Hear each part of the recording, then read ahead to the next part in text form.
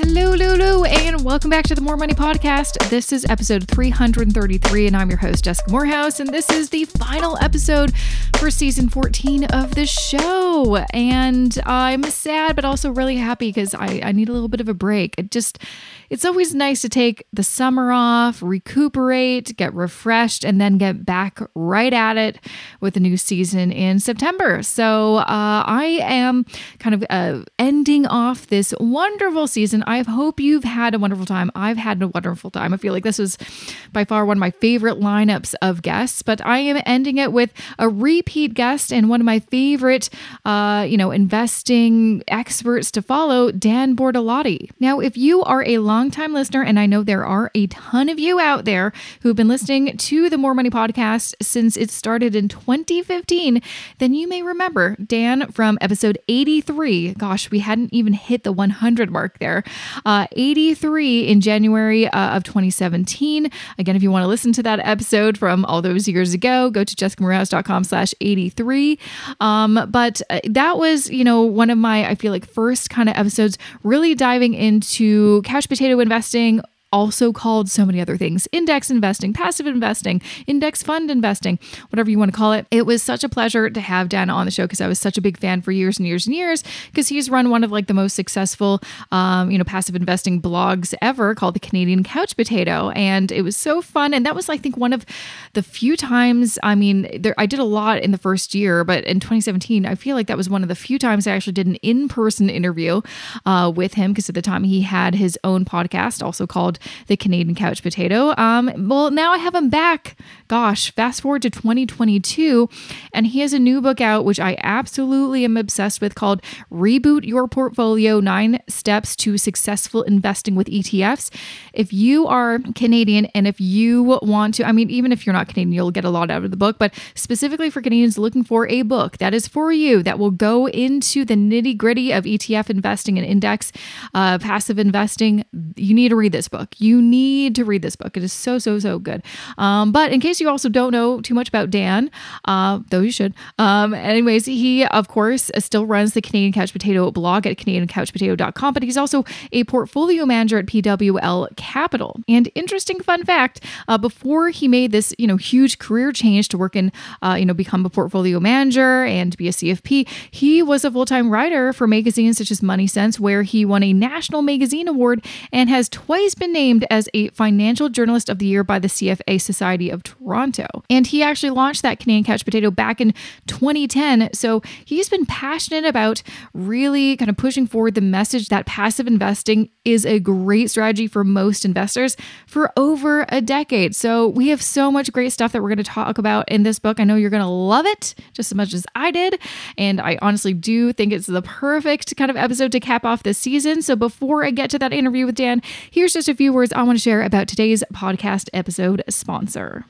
This episode of the More Money Podcast is sponsored by TD Direct Investing. Every June, TD Direct Investing celebrates Options Education Month with the goal of helping investors learn more about options trading. Throughout the month, they are hosting a number of free virtual events for beginner and intermediate investors alike. Want to learn about some of the things people wish they knew before they began, or build on some of the knowledge you may already have on options? Visit td.com/options education month to register for one of the many live webinars TD Direct Investing will be hosting. Or if you're more interested in getting an introduction to options in the first place, there are a number of on-demand video lessons available too. To learn more and to check out the list of free events, just visit jessicamorehouse.com/options. Once again, to find out what webinars, masterclasses, and on-demand video lessons are available to view for free, just visit jessicamorehouse.com/options.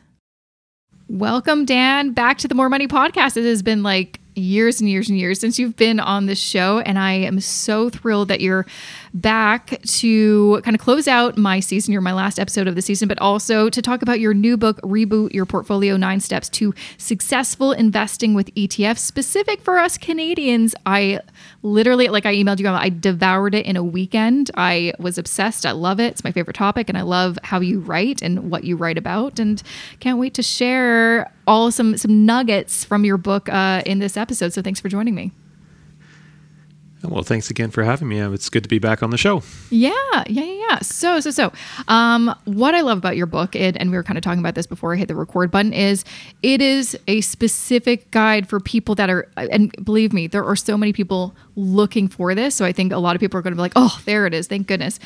Telling people these are some things you need to know foundationally, but also this is how to actually be an index investor in Canada. I think you can scour the internet and Reddit for hours and hours and hours, and you will not get a straight answer or a specific, this is how you do it in this sequence. And these are some things that you need to consider, because really when you get, I feel like, into kind of the weeds, so to speak, that's where people get kind of tripped up. They're like, okay, great. I understand the overall theory, but then how do I choose the right portfolio? How do I choose the right ETF? How do I choose how much of each ETF?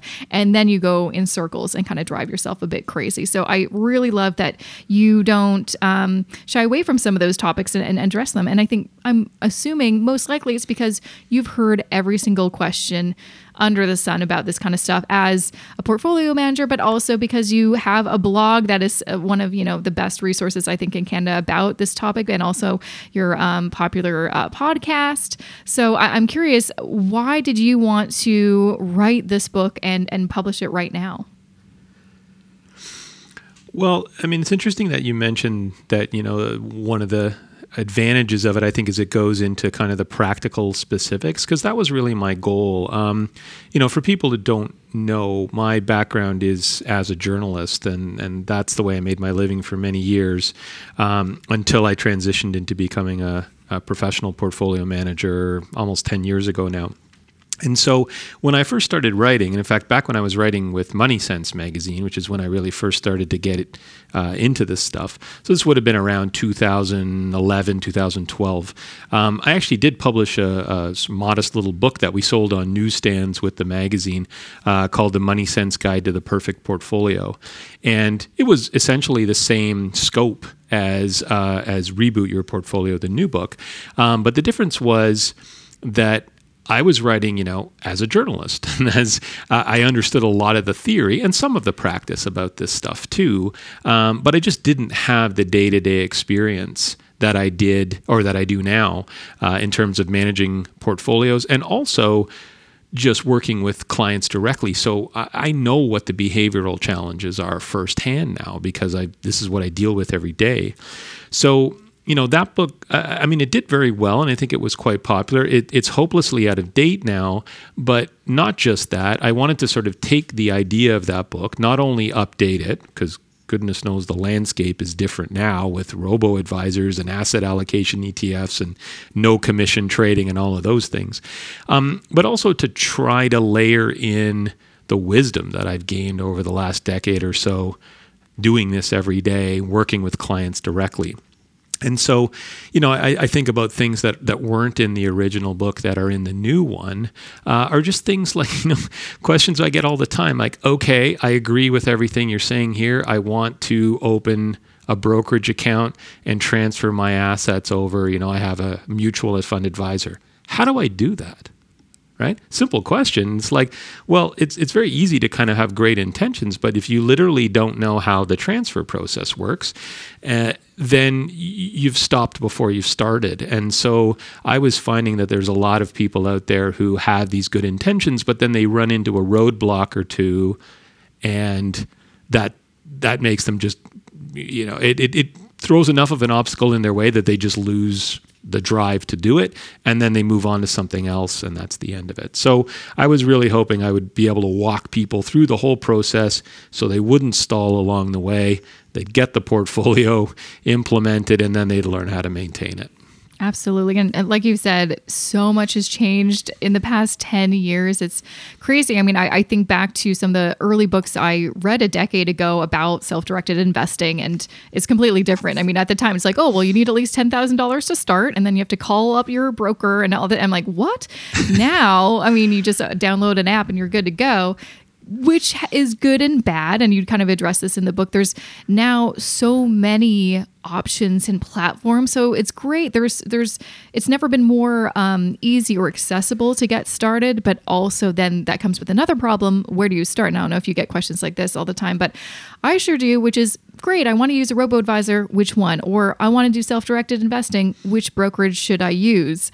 And that is similar to, moving your money. If you're using an advisor at a bank or investment firm and you want to move it, that can stop you in your tracks. And then you again get the analysis paralysis, get scared, then you don't, then you leave your money with that advisor for another year. So with that, I guess, what would be some of your advice for someone who knows, they've listened to like my show and your show and they know this is what they want to do, but they just don't know actually what the first step would be to actually make some change? Where should they start? Well, I think, what I try to argue in the book in terms of a place to start is the first thing that you need to do is invest a little bit of time in understanding why you're investing in the first place. And I know maybe this seems like an obvious point, but it's amazing to me still how many people approach investing as a question of, what do I buy? Right? So people say, I'm interested in index investing. What do I buy? What ETF do I use? And I'm like, well, why don't we take 10 steps back and ask, are you saving for a down payment or are you really investing for the long term? Because a lot of people, again, I'm talking about sort of beginner investors, make simple mistakes like they want to save for a goal that's 2 or 3 years away and they buy stocks with that. I mean, stocks are not a 2 or 3 year investment. So, you need to figure out basic questions like this. You need to figure out what your risk tolerance is. And frankly, most people don't know that until they're truly tested, right? I can ask you how you might feel if your portfolio fell 20%, but I won't trust your answer unless you've lived through a 20% decline, because you really don't know until it happens to you. So I think you need to set the stage. And then I think the next piece of advice I would give to the investor getting started in that way is, please don't overcomplicate things. One of the biggest changes, we've talked about changes that have happened in the last decade or so, and one of the greatest ones, I think, has been the launch of asset allocation ETFs, which are single ETFs that hold a diversified portfolio in one wrapper. When I started writing about this, I had to have model portfolios that had sometimes 6, 8, 10 ETFs, because in order to build a diversified portfolio of stocks and bonds, you had to hold multiple ETFs. Well, you don't need to do that anymore. The portfolio design has been done for you extremely well by companies Vanguard, iShares, BMO. They all have versions. They're all very similar. They're all excellent. And so you just with a single fund, you can buy a very diversified portfolio that you can hold for decades without making any changes to it because it manages itself. It's never been easier. And these funds have been extremely popular, but there's also a lot of people out there who still feel that's too simple. I need to do something more customizable. And, I get that if you're a very experienced DIY investor, but for somebody just starting out, if somebody is serving it up to you on a platter, why do you want to make things more difficult? Why do you feel that you can design a better portfolio, right, than these professionally designed ones? So, try to resist the urge to make things more complicated than they need to be. If you could just embrace the simplicity, I think you'd be better off in most cases. Yeah, no, I think that's the hard thing when it comes to DIY investing is simple doesn't make sense. It seems too simple. And when we think things are too simple, it sounds like we're doing something wrong. And I think possibly it was because, at the start of it, there weren't many simple one fund solutions. There wasn't anything. Your option was to build your own thing. And I think a lot of people still have the mindset that, well, to be a true, self-directed investor, you have to do, your individual ETFs and rebalance yourself and organize it all on your own. And also remember the fees, you're paying higher fees for those asset allocation ETFs, even though it's very, very minimal. But like I said, I kind of do both. I have my TFSA and asset allocation ETF. I do individual ETFs for my RSP. And that was honestly just to get the feel for both, to see what do I prefer. I wanted something passive and easy. And quite honestly, I do love having the asset allocation ETF. It's great. And, but one thing, what I hear often, you do address this in the book, is for, again, those hardcore people like, oh, I'm doing the individual ETFs, like kind of the traditional way of doing it. Then you can really you overcomplicate it and think about things like, should I incorporate US listed ETFs, and what about the taxes, and how do I minimize fees to, the smallest basis point? You can really go crazy. And I kind of feel like that's counterintuitive to the whole kind of philosophy of index investing, which is simple, easy, passive. What do you kind of think about some of that? It's so interesting you bring that up, because I feel in some way responsible for creating the problem. I mean, obviously inadvertently. But, over the years, like especially the early years when I started writing, I was always looking for these kind of optimization techniques. If you hold U.S. listed ETFs in your RSP, you reduce your withholding tax on dividends, et cetera, right? And it's all true, right? I mean, if in a strictest sense, if you do those things, you can theoretically save a few basis points in either taxes or fees or whatever. But what I've learned from experience is that there's theory and there's practice. And in theory, if you do all of those things optimally, you can save fees and taxes. In practice, very few people do them optimally. They do them in a ham-fisted way, or they do them in, frankly, ways that are incorrect just because of misunderstandings, for example. I mean, just to give you an example, it's true that if you hold U.S. listed funds in an RSP, they can be more tax efficient. But if you are purchasing those U.S. funds with Canadian dollars and your brokerage is converting the currency, you're getting killed on the currency exchange, and that is outweighing any benefit you're going to get from holding those funds. So that's one example. And so what I guess what I have learned over time is that there are a number of things that erode your returns. One is fees, one is taxes, but a third one is mistakes. And mistakes can be a lot more costly than modest amounts of fees and taxes. And I would, for the vast majority of people, recommend that they accept slightly higher fees and potentially slightly higher taxes in order to avoid much more costly mistakes.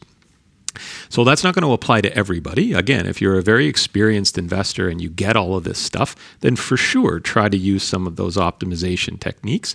But that's a small minority of people. And I know from the emails that I've received over time, a lot of people misunderstand some of those techniques, and their mistakes end up being a lot more harmful. So I say for the vast majority of people, start with simple. Remember, these asset allocation ETFs are not the absolute cheapest, but they're pretty cheap. And, you're not going to reduce your fees by more than, 5 or 10 basis points by choosing individual funds. And you can easily wipe that out by making a bunch of too many trades, forgetting to rebalance, whatever it is. So I've come to accept that optimization is probably not the goal anymore. It's build an excellent portfolio. It doesn't have to be a theoretically optimal one. Mm-hmm. And another thing that you talk about in your book, and I think this is so important because this is something I've been, always talking to people for a while, is, when you are, say, at the stage and you want to do DIY investing and choose your brokerage, so many people are focused again on the fees. And, I'm going to go with this, simple trade, let's just say, and because there's no commissions, that's great. There's some downsides to that. And for me, again, people are just focused. I'm saving so much money on those commissions. But if you're an index investor, really, you shouldn't be making that many trades in the first place. But also, there are some downsides to having too much access to your investments, being able to make those trades so easily. And for me, what I've heard from so many people is, because of, these apps that allow you to trade so easily and freely. They are trading a lot more and buying things that are maybe outside of index funds, stocks, just because they think they should, because they can and it's cheap. Which again, it goes back to the whole idea of but you could be losing money with all the mistakes that you're making. What would you say to someone, trying to decipher which, is the right brokerage for me, and what are some of the benefits to maybe having some of those? I always kind of think they're barriers to your money with those fees. I use Questrade personally, because it's free to buy, but not free to sell. And so I always have to, think about, why are you selling? And it makes me kind of stop in my tracks and rethink maybe trading too much. Yeah, no, I agree with you. I mean, I would say that if a $10 trading commission is a real obstacle to you, you're trading too much. Right? I mean, I would say that if you're a DIY investor, whether you pay $10 a trade or $0 a trade, should not have much more than a trivial effect unless you're trading too much, right? And so now this is going to be, that's certainly true of people with large portfolios, right? If you've got $500,000 in your portfolio, $10 here and there to make a couple of trades a year is not going to have any effect at all. If you're getting started and your account is more like $10,000 or $15,000, then for sure that's going to eat into it. But again, the same point. If your portfolio is $10,000 or $15,000, you should be using an asset allocation ETF and making 1 or 2 trades a year, right?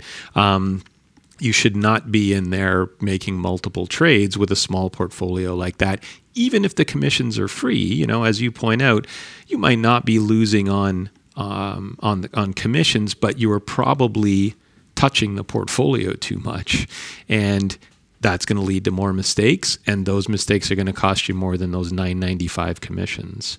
So I also agree with your point about a little bit of a barrier to the money. I think, frankly, that's one of the ways we add value just as advisors, for our clients, right? Because our clients have the same emotions as anybody else, right? They have the same tendency to panic when markets go down.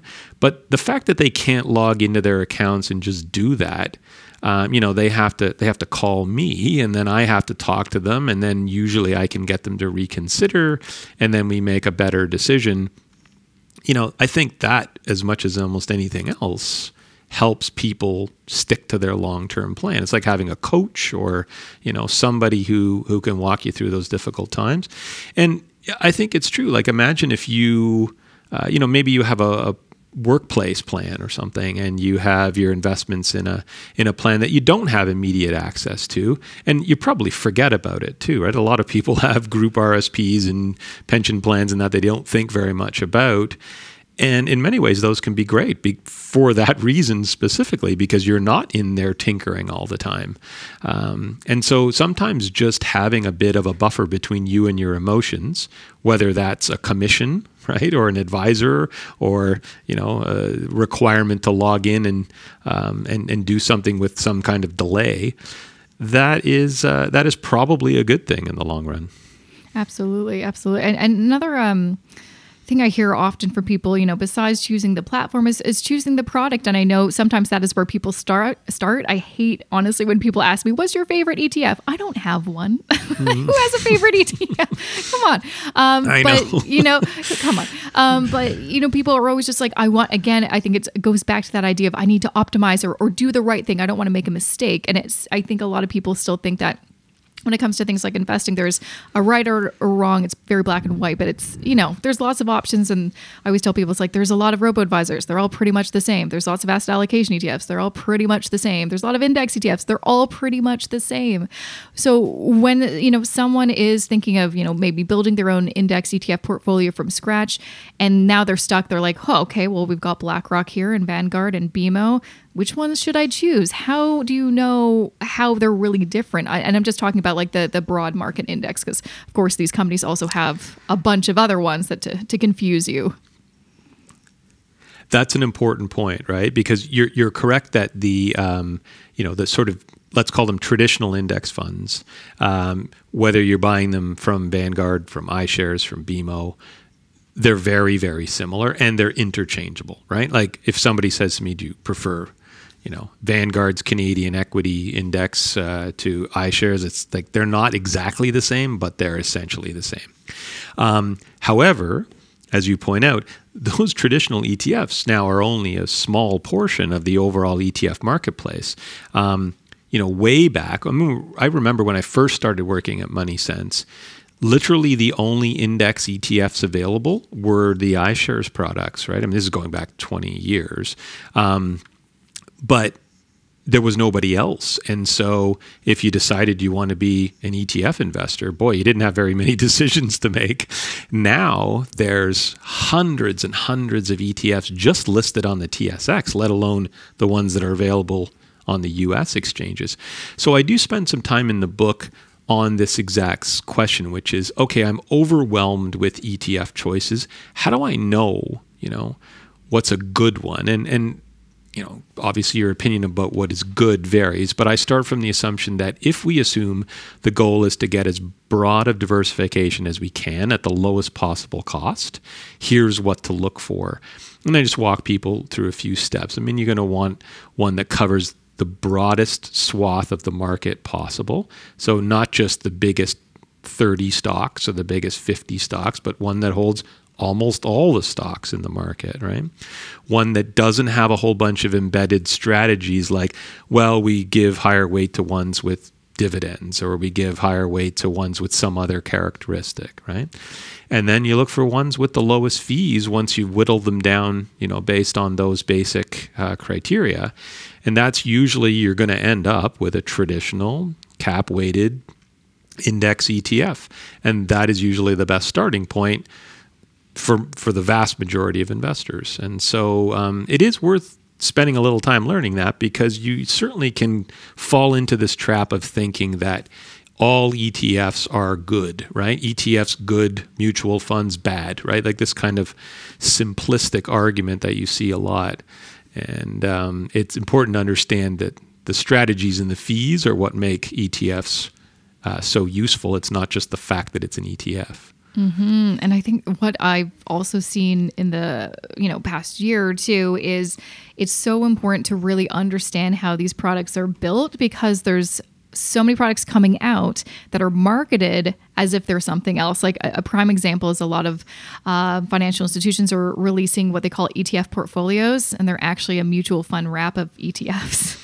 And a lot of people think that they're investing in ETFs, but it's a mutual fund with ETFs inside it that are more expensive.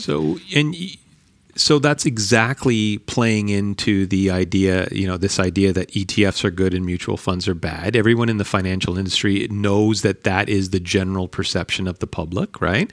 Because ETFs get such good press, and more people, equate mutual funds with very high fees for good reason in the past, for sure, and still in the present. But when you break it down, right, like I would rather have an index mutual fund that costs 0.5%, right, than an actively managed ETF that charges 1%, right? It's mutual fund versus ETF doesn't make much of a difference. In fact, I would argue that in many ways the mutual fund structure is better in a lot of ways. So it's really about strategy and it's about fees. It's not about structure. But because the financial industry knows that, you're exactly right. There's a lot of companies now who create mutual funds. The mutual fund holds a number of underlying ETFs, adds its own layer of fees on top of it, and calls it an ETF fund or something, which is confusing for investors for sure. And I wish they wouldn't do it, right? I mean, if it's an index fund, call it that. If it holds underlying ETFs, great. But don't try to piggyback on the halo, or that's a bad metaphor, but don't try to, capture that same sort of glow that ETFs have, even though you've created a product that's not much different from the old school type.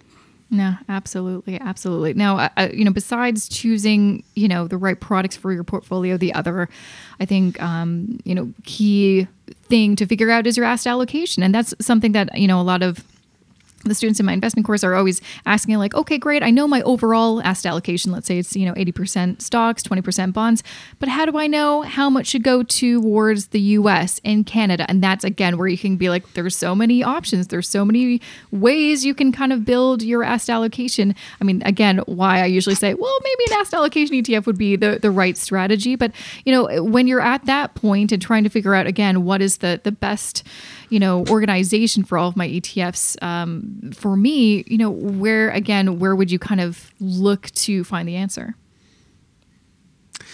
Yeah, so that's a good question. It's a popular one, right?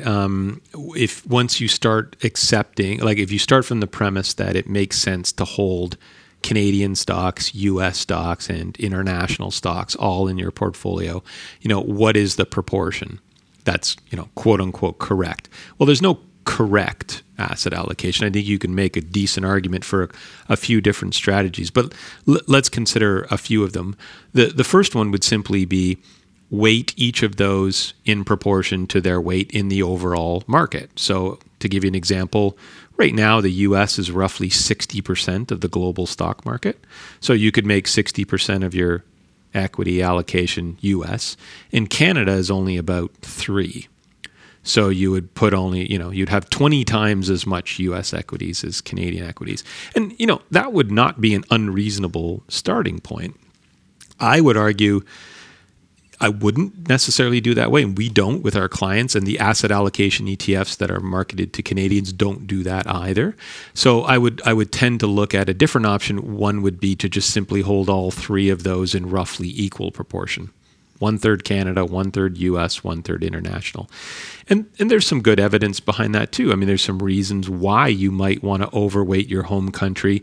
It's not about patriotism. It's not about, I want to support Canadian companies, or I love living in Canada and I want to, or I think that their market is going to outperform it. It's not that. It's currency risk is one thing. If you live in Canada, you may want to keep the most of your investments in Canadian dollars, whereas foreign investments are denominated in foreign currencies, right? Tax preference. Canadian equities tend to have lower fees. So there are some reasons. And then the other one is just if you weight them all equally, there's some evidence to show that provides actually a little less volatility in the portfolio without giving up anything in returns over the long term. So that's our usual starting point is, roughly 1/3 to each. With the U.S. being so big now, it's pretty common now to see something like 30% Canada, 40% U.S., 30% international. So giving a little bit more weight to the U.S., and that's perfectly reasonable as well. At the end of the day, those small details don't really matter that much. The point is that you pick a reasonable allocation, you stick to it over the long term, and you rebalance from time to time. So if the U.S. is running hot, don't pour money into it and chase that performance. Do the opposite, right? After a period that one of those assets has outperformed the other, rebalance by selling some of it and buying what's done poorly. That is, that's the essence of rebalancing right there. So it's really more important to come up with a reasonable plan and stick to it than it is to try to design something optimal. Absolutely. And I think what I often see is, you talk about this in the book, is performance chasing. Is we look to the past, be like, oh, well, I should have done that, so I'm going to do that now. We've seen so many people being like, oh, I wish I invested more in the U.S. because it's had a great time the past decade. I really wish I had more exposure to the U.S. But like you talk about, well, that's the past. We don't know what's going to happen in the future. And so if you're just going to make your decisions based on what happened in the past, I mean, you're not necessarily going to get the exact same results. And I think that's, again, another thing I see often is people just analyzing too much and regretting what they didn't do and trying to do it now, even though it may not work out in their favor. Yeah, it's very, very easy to do, right? I mean, emotionally, that's what we all feel. And this is where it helps to have some experience. I can remember very distinctly, like when I started writing my blog, which would have been right around 2010. Between 2000 and 2010, U.S. stocks were a disaster. They had barely broke even in Canadian dollars over the decade, and Canadian stocks did much better. And it was not at all unusual. And I can dredge up the old blog posts where I had to try to argue people who said, why would anyone invest in anything other than Canada, right? The US is yesterday's guy, and the future belongs to Canada, because we had just gone through a decade where the U.S. was a gong show, and that seemed like a reasonable thing to say at the time. Of course, we now know over the next 10 years, it was the exact opposite. Not that Canada was a gong show, but that the U.S. crushed everything. And so it's so easy to look back and remember, after 10 years of negative returns, it's sort of reasonable for an investor to be frustrated and feel like, I don't want to stick with this asset class anymore. But I think we're seeing the same thing now with bonds, right? I mean, bonds have had a dreadful start to the year. They had a bad year last year. And I mean, it is so easy. Pick up, a paper or read a blog, and bonds are dead. Yeah, I honestly wrote that down as a note to ask you. It's like, I've been seeing so many conversations online being like, I don't hold any bonds. I'll be honest, I don't hold any bonds, but it's because I know my risk tolerance and I'm fine with that. But so many people are like, bonds are dead. Yeah. I'm not going to add any bonds. I'm like, I'm eventually going to have bonds in my portfolio. I don't think they're dead, but so many people think, oh no, they're old news. And it's exactly what you're saying. It's the exact same thing. Well, I mean, but people, they wait until something falls in value dramatically, and then they say, don't include these in your portfolio. And it's, I would have been great if you had made that call 16 months ago, right? And then they fell. Then I would have been impressed. But it does not take an investing genius to look back at what has done brutally over the last year and say, yeah, that was a bad buy. Right? So, I mean, and then if we take this the next step is, let's think about the U.S. Remember I said earlier that people in 2010 were saying don't buy U.S. equities because they've performed so poorly. Had you done the exact opposite and bought U.S. equities in 2010, you would have made out like a bandit over the next dozen years, right? Today, people have been bearish about bonds, and a lot of people have been reluctant to buy bonds for a very long time. So I'm not suggesting this is the first we've ever heard of it. But people who happily bought bonds a year and a half ago when they were yielding, barely 1%, right? Now bonds are yielding, it's pushing 3.5% in some cases because the prices have fallen so much. And people are saying, don't buy them. Or worse, they're saying, sell the ones you already have.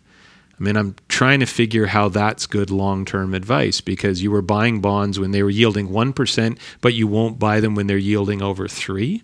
So, it's usually, and maybe I'm being a bit contrarian here, and I don't mean to suggest that, you should always do the opposite of the consensus view, because I just mean to suggest that the consensus view is right 50% of the time, maybe even less. And so your best bet is not to make forecasts like that. Never mind this, you don't need U.S. equities, you don't need bonds, just hold all of the assets all the time in some sensible proportion that is suitable to your risk tolerance, and rebalance from time to time.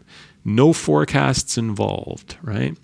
It's just a systematic way of sticking to a plan over the very long term. Mm-hmm. And I know you discuss in your book that I think the hardest part, and this is what I see too, is people not giving it time to work, because it is so simple, which is beautiful. This is why I was attracted to passive investing. I'm like, oh, this is so simple. I can do it. I don't have to learn all this complicated stuff and become a portfolio manager in order to figure out how to retire one day. And I don't think anyone should have to learn all of that, But the psychology part always kicks in, the second guessing, am I actually doing it right? Did I miss a really important step?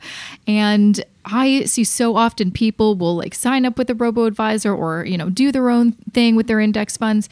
And 6 months later, oh, this isn't working, or this is a terrible robo-advisor. They have terrible returns. I get this all the time on my YouTube channel with a few video tutorials I've done. And I'm like, well, how long have you been investing? Just a few short months. I'm like, well, what are you comparing it to? You can't just say this robo-advisor is trash and this one's good. They're honestly, they have the same products. They're just selling index funds. I'm not really sure what you're comparing your experience to. Like for me, what the best thing that I've learned, and you talk about this all the time, is you have to give it time. You've got to stay. And that's what the whole point of this type of investing is, for long term. You're not going to get your 12, million% overnight. I mean, do crypto if you want to make that gamble, but it's about sticking with it and seeing it through. But so many people do not have that patience. I mean, it's very difficult, I think, to be patient. That's the hardest part of investing. I mean, that it's a natural human tendency, right? I mean, and I think we have to recognize that it's hard for all of us to have a long-term focus, because it's not even about 3 to 5 years. I mean, it's 20 years. And if you look at stock market data, for example, the only time that stock returns start to even out is when you go over like rolling 30-year periods. So in other words, like let's say going back as far as stock data goes back, if you pick any 30-year period, the returns are not that different. But if you once you start going less than that, I mean, even down to 20 years, right, which is a long time for most of us, your experience is going to depend on when you started and when you ended. And one of the things I've really noticed about this over the years writing, because I've been writing through bull markets and bear markets, and the time that your entry point, if you will, has a huge impact on your satisfaction level, right? So if you learned about index investing in like 2009, right, and you started then, so this is right after the great crash of 2008, right? Your returns over the next few years were great. And you're probably looking back at your portfolio now and say, wow, this has worked so well because, you kind of bought in at the low point and you enjoyed a very long bull market. If your experience was different and you bought in at 2019 or so, and you had a pretty rough ride in the last couple of years, and we had the COVID crash in 2020. I mean, last year was a good year. This year, everybody's struggling again. So, your experience is very different, even though you're using the exact same strategy as the person who started in 2009.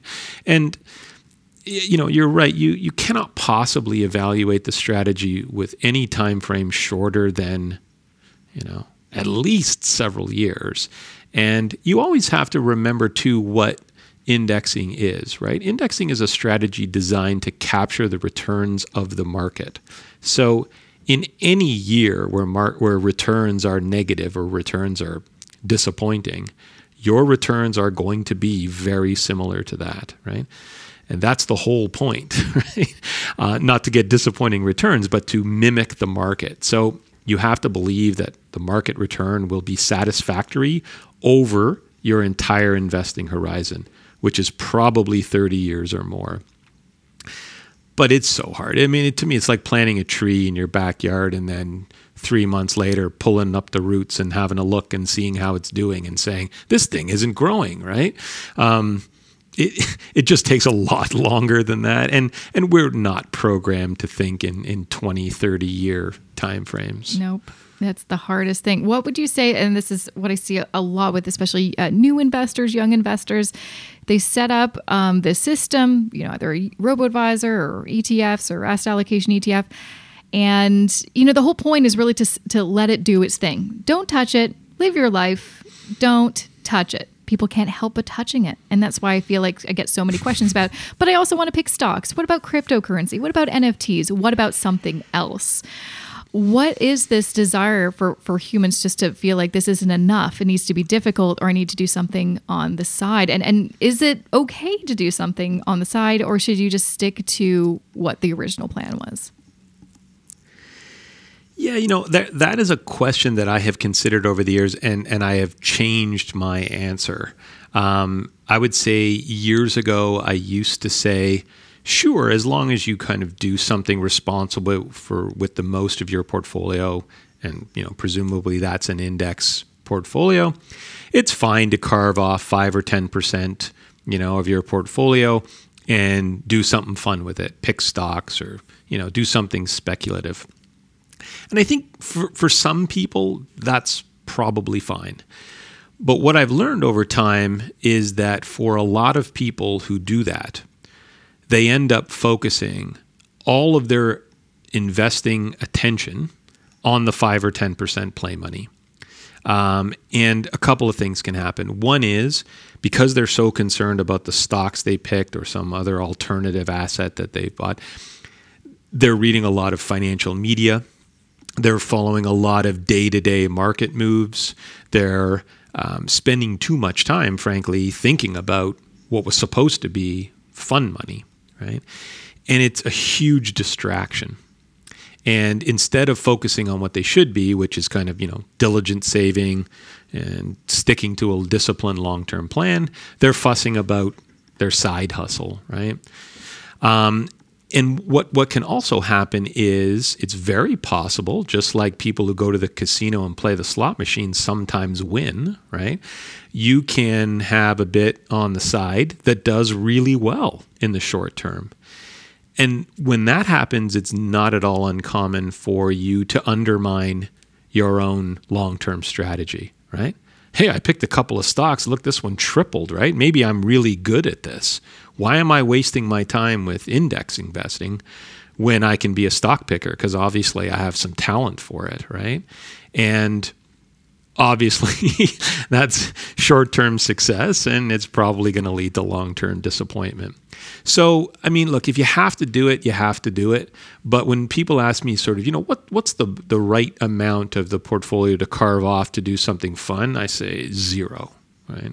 If you can do 0, then you should do 0, or as little as you can possibly manage in order to scratch that itch. Mm-hmm. No, I completely agree. This is coming from someone too who has a little satellite portfolio, the fun money. And I think sometimes it's important for people to have that just for the experience, to sometimes show, this is why maybe this isn't good for you. For me, again, I like to try different things to also test myself and my own, what I think my risk tolerance is compared to what it actually is. I've learned a lot. They are expensive lessons sometimes, but they're lessons nonetheless that I like to share with people, like, okay, this is why, but, I think one thing I did recognize was when I did start, having that satellite portfolio, and I really started it back in maybe 2018 or 2019, just with a few little stocks. And I kept on, I spent too much time thinking about this minuscule part of my overall portfolio. And why would we want to spend more time worrying about our investments?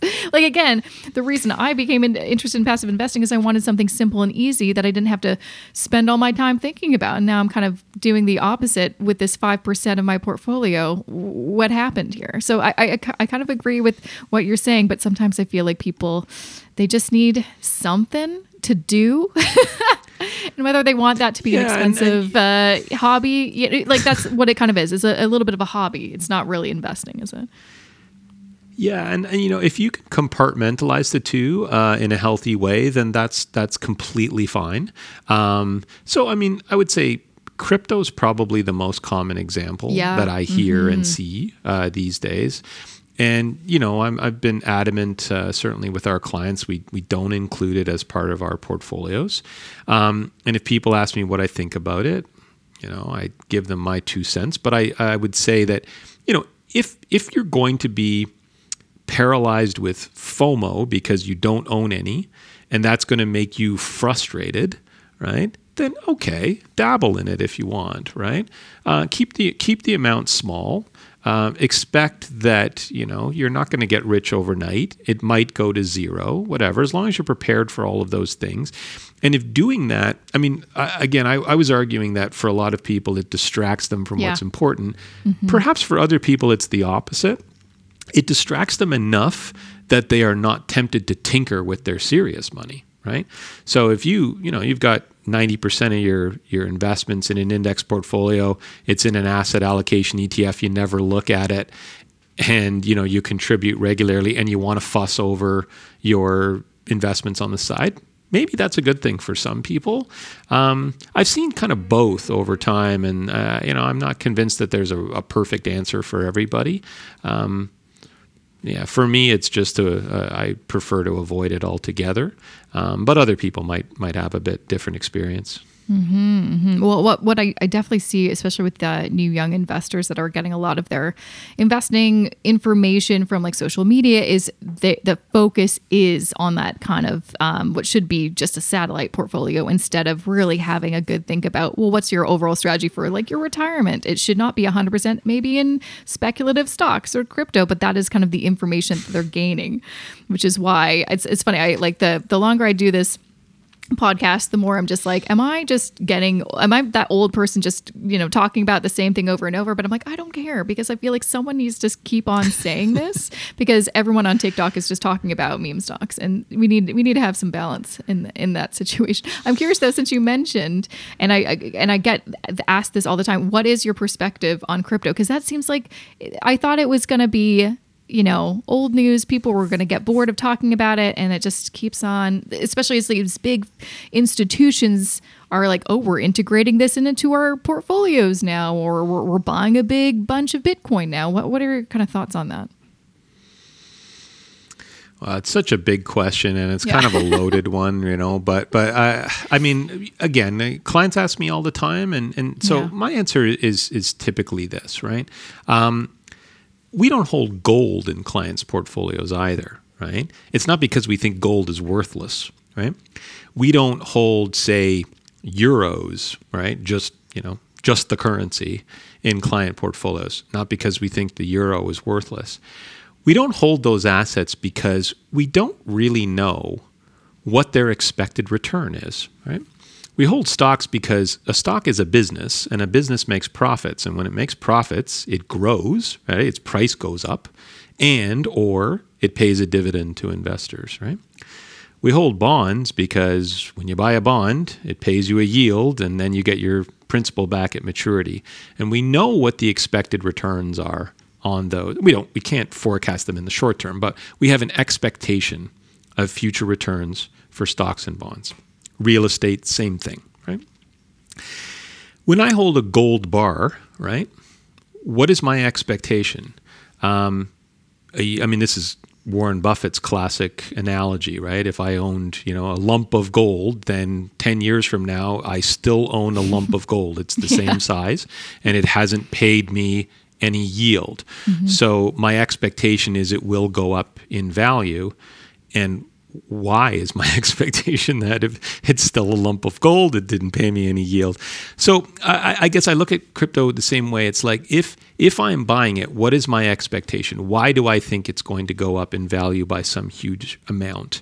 And I can't answer that question. I have no idea how to value cryptocurrencies. I have no idea why a certain price is ascribed to them. I can't make the argument for that. So that's the first thing. And again, it's not because we think it's a ridiculous fad and it will all go to zero. It's not that simple. It's just we don't really understand what the investment characteristics are of this, other than that people are trading them in the short term and making or losing lots of money.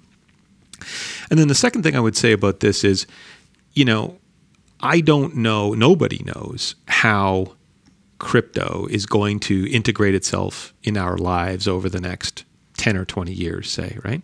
The technology is fascinating. I mean, if you read about blockchain technology, for example, behind it's amazing, it's fascinating, and it will almost certainly have become a major important part of the economy. The problem is we don't know how. And I think the best analogy I can think for that one is the internet, right? I mean, in the early 1990s, right, when the internet was new, everybody knew it was going to be big. It was going to change our lives. But I think the way we thought of how the internet was going to change our lives in 1991, right, didn't turn out to be the case. I don't think people anticipated smartphones, right? People didn't anticipate e-commerce in the way that it actually emerged. And so we don't really know whether this technology is like, are we all going to be spending Bitcoin 20 years from now? I have no idea, but we are almost certainly going to have some exposure to blockchain.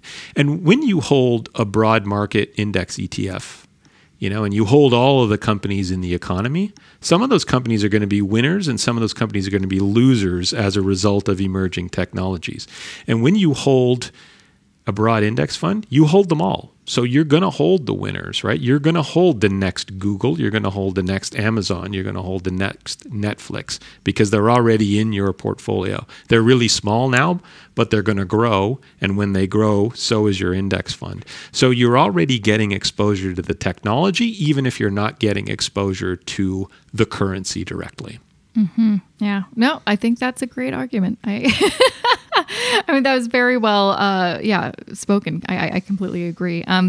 Well, I know I can probably talk to you for a whole other hour, and I will not do that to you. I just encourage everyone to grab a copy of your book, Reboot Your Portfolio. Where can people grab a copy and, check out lots of your amazing free resources that you still have online? Yeah, so the book is available at all the usual suspects. Amazon and Indigo online are probably the easiest places to get it. If you buy books the old-fashioned way, please support your local bookseller. I'm a big fan of that. And then just for broad resources, CanadianCouchPotato.com is the blog. And even though I'm not posting a lot of new material there, I do still answer questions and comments. So people are welcome to come and leave a question or send me a note, and I respond to all of my email. Amazing. Well, thank you so much for coming back on the show after all these years. It was a pleasure having you on and talking about one of my favorite topics, index investing. Thanks for inviting me. I really appreciate it. And that was episode 333 of the More Money Podcast with the wonderful Dan Bortolotti. Make sure to grab a copy of his brand new book, honestly, highly, highly recommend, called Reboot Your Portfolio, 9 Steps to Successful Investing with ETFs. And again, you can check out Dan at CanadianCouchPotato.com. And he's got his wonderful blog. Honestly, even looking at his old blog posts are still so good.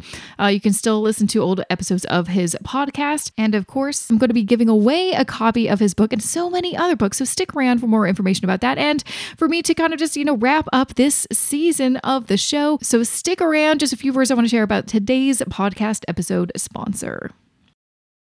This episode of the More Money Podcast is sponsored by TD Direct Investing. June is Options Education Month, and TD Direct Investing is hosting a number of free virtual events throughout the month to educate both beginners and more advanced investors about, their options with trading options. Or if you want a full walkthrough of options trading for beginners, there are also a number of on-demand video lessons that will walk you through what options are, common option terms such as calls and puts, and what the difference between in-the-money and out-of-the-money options are. To learn more and to find out what free events you'd like to check out, visit jessicamorehouse.com/options. Once again, to find out what webinars, masterclasses, and on-demand video lessons are available to view for free, visit jessicamorehouse.com/options. Okay, so first and foremost, your final reminder. This is your final reminder about my big book giveaway for season 14 of the show. So I'm giving away, I'm just going to run through it just in case you don't know anything about it. So I'm giving away copies of every single book that's been featured on this season of the show. And I'm just going to give you all the titles and you can, get excited and enter to win. I'm going to be wrapping up this contest by the end of the month and announcing some winners in early July in my email newsletter. So I'm giving away a copy of The Black Girl's Guide to Financial Freedom by Paris Woods, The Rule of 30 by Frederick Vittisi, Financial First Aid by Alyssa Davies, Foolish by Gil Baumgarten, Homeworthy by Sandra Rinamato, Destroy Your Student Loan Debt by Anthony O'Neill, Money Like You Mean It by Erica Alini, Elmer's Nine and Dine by Ryan Goldsman, Get the Hell Out of Debt by Aaron Sky Kelly, The Financial Mindset Fix by Joyce Martyr, The Revolution That Wasn't by Spencer Jacob, House Poor No More by Romana King, My Money My Way by Kumiko Love, Financial Adulting by Ashley Feinstein Gersley, Cashing Out by Julian and Kirsten Saunders, and of course, Dan's book, Reboot Your Portfolio by Dan Bortolotti. So make sure to go to jessicamorehouse.com/contests to find all of those books and easily enter all of them. And good luck because honestly, there's a good chance you will win one. I think a lot of people listening to the show assume a ton of people enter these contests. And sometimes no. Sometimes some books are not as popular as others. And so there's like, I don't know, 100 people that entered. That's like pretty good odds. Pretty good odds. Also, I personally mail you the book. That's how nice I am. And also I just like mailing people things. So it's a nice little fun thing. You'll get a personalized note from me. It's just a good time. So make sure to enter to win. Now, one last reminder, because I will be off the air for a few months. If you are interested in learning, a lot of things that we discussed in this episode in depth, well, I've got an investing course specifically about this that really goes in depth. And I think Dan's book is such a great companion to it. So it is called Wealth Building Blueprint for Canadians. It is an investing course specifically built for Canadians. We dive into all the things that are super relevant to us and, talking about like TFSAs and RRSPs and RDSPs and RESPs and taxable accounts and taxes in general and the fundamentals of investing, but also some really important key practices and also just important things that when you get to that later stage in the course, how do you build your own index ETF portfolio? How do you figure out what is the right asset allocation for you? And how do you choose the right ETFs? And how do you rebalance your portfolio? We go through every single thing that you can think of that you would have a question about because, again, I've had this course for over a year. I've been talking about this stuff with so many people for years and years and years. Believe me, I got you. I know exactly what you want to know, and all the answers are in this course. So you can find more information about it at jessicamoorhouse.com/course. Again, there will be a link in the show notes for this episode, jessicamoorhouse.com/333. And also you can check out any episode that has ever aired on my website, jessicamoorhouse.com/podcast is where you can find that information. Now, since I will be off the air for a few months, don't be a stranger. We can still keep in touch. I will be on social media. We've got my Twitter account at Jessie, at JESSI_Moorhouse. And my Instagram is at Jessica I Moorhouse. And of course, I've got my YouTube channel. So I'll be hopefully having some more time to kind of ramp up some of that. I mean, I've got like a YouTube room. I've got like lights. I've got a better lens. I'm ready to go. I just really haven't had time to honestly make any videos because of, making so many updates to that investing course and working on some other work projects and the podcast. So excited to kind of get back into the YouTube space. That'll be exciting. But I'm still getting around. Another way too that you can keep in touch with me is signing up to my newsletter. Honestly, I probably only send out one newsletter a month at this point. But you can sign up at jessicamoorhouse.com/subscribe. Again, you can find, I think on pretty much every page on my website, there is an easy way for you to sign up. Also, a reminder, I do have a free resource library with a lot of freebies. jessicamoorhouse.com/resources will take you right there. But also I have so many other things that I wish I could share with you, but they're not quite ready. Like budget spreadsheets are almost there. That will be a big thing that I will announce to my newsletter once it's fully done, but I'm doing a big overhaul of all my budget spreadsheets and I'm so excited about it. And some other things that will happen that I'll be able to announce, not on podcast, but on social media and my newsletter. So exciting things to come. But I guess that's kind of all I got for you. And I'm kind of sad to say goodbye because I love this podcast so much and I appreciate you listening so much. So I hope you really enjoyed this season. I hope you really enjoyed the podcast. If so, don't be afraid. Don't be shy to tweet at me or, tag me on Instagram or share a story. I always, share them back if I'm not, sometimes I feel like so bad when someone I get like a notification that someone's tagged me in their Instagram story, but it's already expired because I just hadn't checked Instagram for a few days. I'm sorry if that's happened to you. But yeah, please let me know what you think of this show. Hopefully good things. If it's something bad, I don't want to know. Just give that to yourself. It's not of interest to me. I just want praise. All I want is praise. So thanks again for supporting this show year in, year out, or even if you're a new listener, welcome. And hopefully you found something valuable from this show and learned a thing or two. But I'm gonna let you go. I hope you have an amazing summer. Enjoy yourself, treat yourself, pamper yourself, and we'll be back here in September talking about money as always and leveling up our money, building our wealth, doing some smart money moves, all that good stuff in the fall. So thanks for listening. Big shout out to my wonderful podcast editor for editing. He's now, I think, helped me out with a full year of shows. And gosh, has it been a miracle to not do all this stuff myself. Why did I think this was a good idea to I'll just edit and mix my own show or get my husband to do it? Why would I do that? That's stupid. Thank you, Matt, for all of your amazing help. So yeah, that's it. Thank you. And yeah, that's it. I should have something fun to sign off with, but I cannot think of anything clever. So I'm just going to say goodbye, because I always say hello at the beginning of my episode. And yeah, just leave you with that. And I'll see you back here in September.